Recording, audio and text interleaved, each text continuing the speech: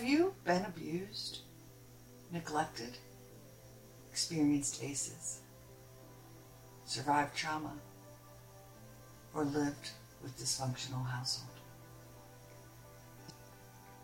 Before beginning today's lesson, I want to give you a quick rundown of my trauma history so you have a better understanding of the journey I have been on from trauma to healing and hope.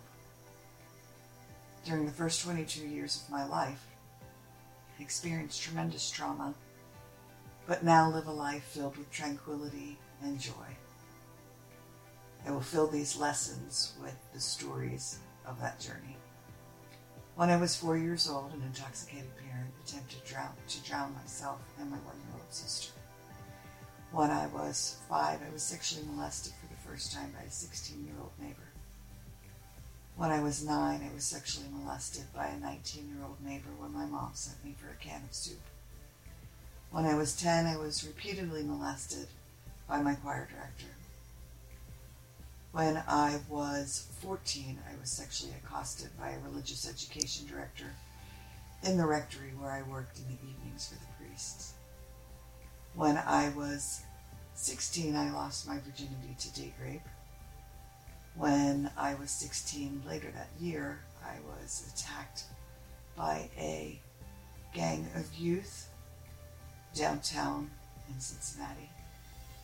An officer in charge of that investigation asked my parents to take me to dinner when I was 17, after the trials were over, to celebrate the convictions. My parents allowed him to do so.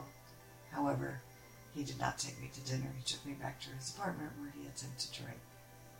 When I was 21, I was involved in a bank robbery where a gun was held to my head and my coworker was stabbed 3 times with a hunting knife. Later that same year, 3 months later, the assailants would return to our main office where I had just moved, only this time the assailant who had held the gun to my head would pull the trigger and murder my coworker. My sister was a teller, 19 years old at the time. She had just asked to go on break, and the girl that was murdered was the one who had taken her place on the teller line. I had run from the bank and hiding behind row houses behind the plaza where the bank was, and came to face to face with an armed assailant who pointed his Luger at me. However, the gun misfired, and my life was yet again spared. Also, during the first 10 years of my life, my dad physically abused my sister and myself until he received counseling and then apologized for hitting us and told us he would never hit us again. My mother was a severe alcoholic, still is to this day at 83 years old.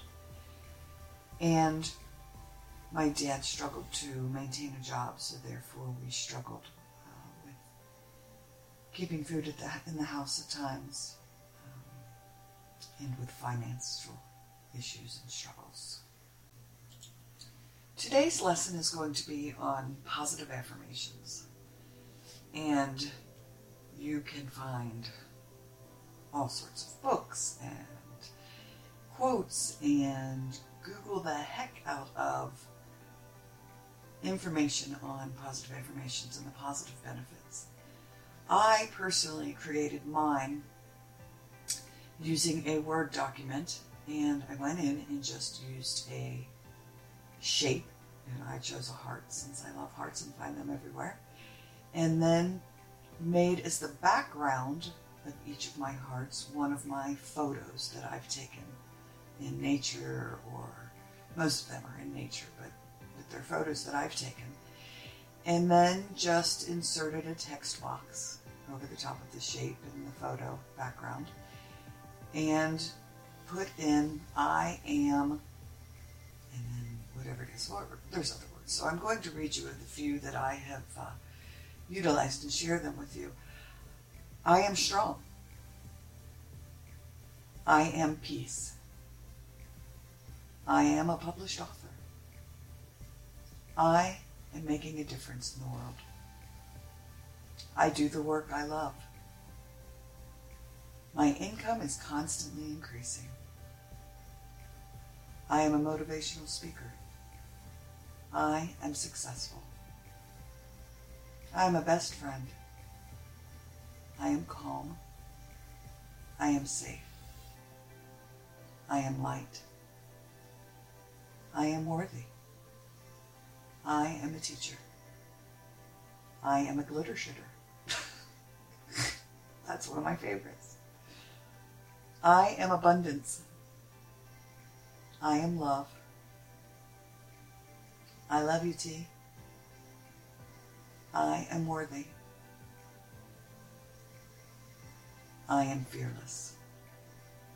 So those are just a few of the ones that I've made. And they can be whatever it is that you feel. I am tranquil. I focus on the positives. I am forgiveness. I am a light worker. I am kindness. I am beautiful. I am grateful. I live to give. I am eternal. Again, just a few of the ones that I've done and have enjoyed making. And then I keep those near my journal.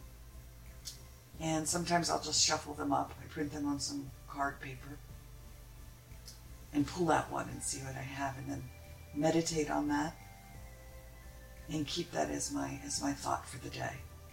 Other times I've had people tell me they've made these for themselves and then hung them all over their house so that they have one they can look at when they're brushing their teeth, or one that they can look at when they're waiting for their coffee to brew next to their coffee maker. So whatever it is, again, that you feel compelled to do to build positivity in your life and build resilience through talking to yourself and reminding yourself of all the positives about you. So, yeah, it's just a beautiful gift to give to yourself, to practice positive affirmations. And again, part of this healing journey that you are so very worthy of. All right, well, thank you for joining me for lesson number 3. What are your positive affirmations? If you feel inclined to do so, please share with us in the comments section on YouTube or on any of the Healing Place podcast social media apps. You can find us on Facebook, Instagram, Twitter, Pinterest, and you can find me on LinkedIn. All right. Thanks for sharing.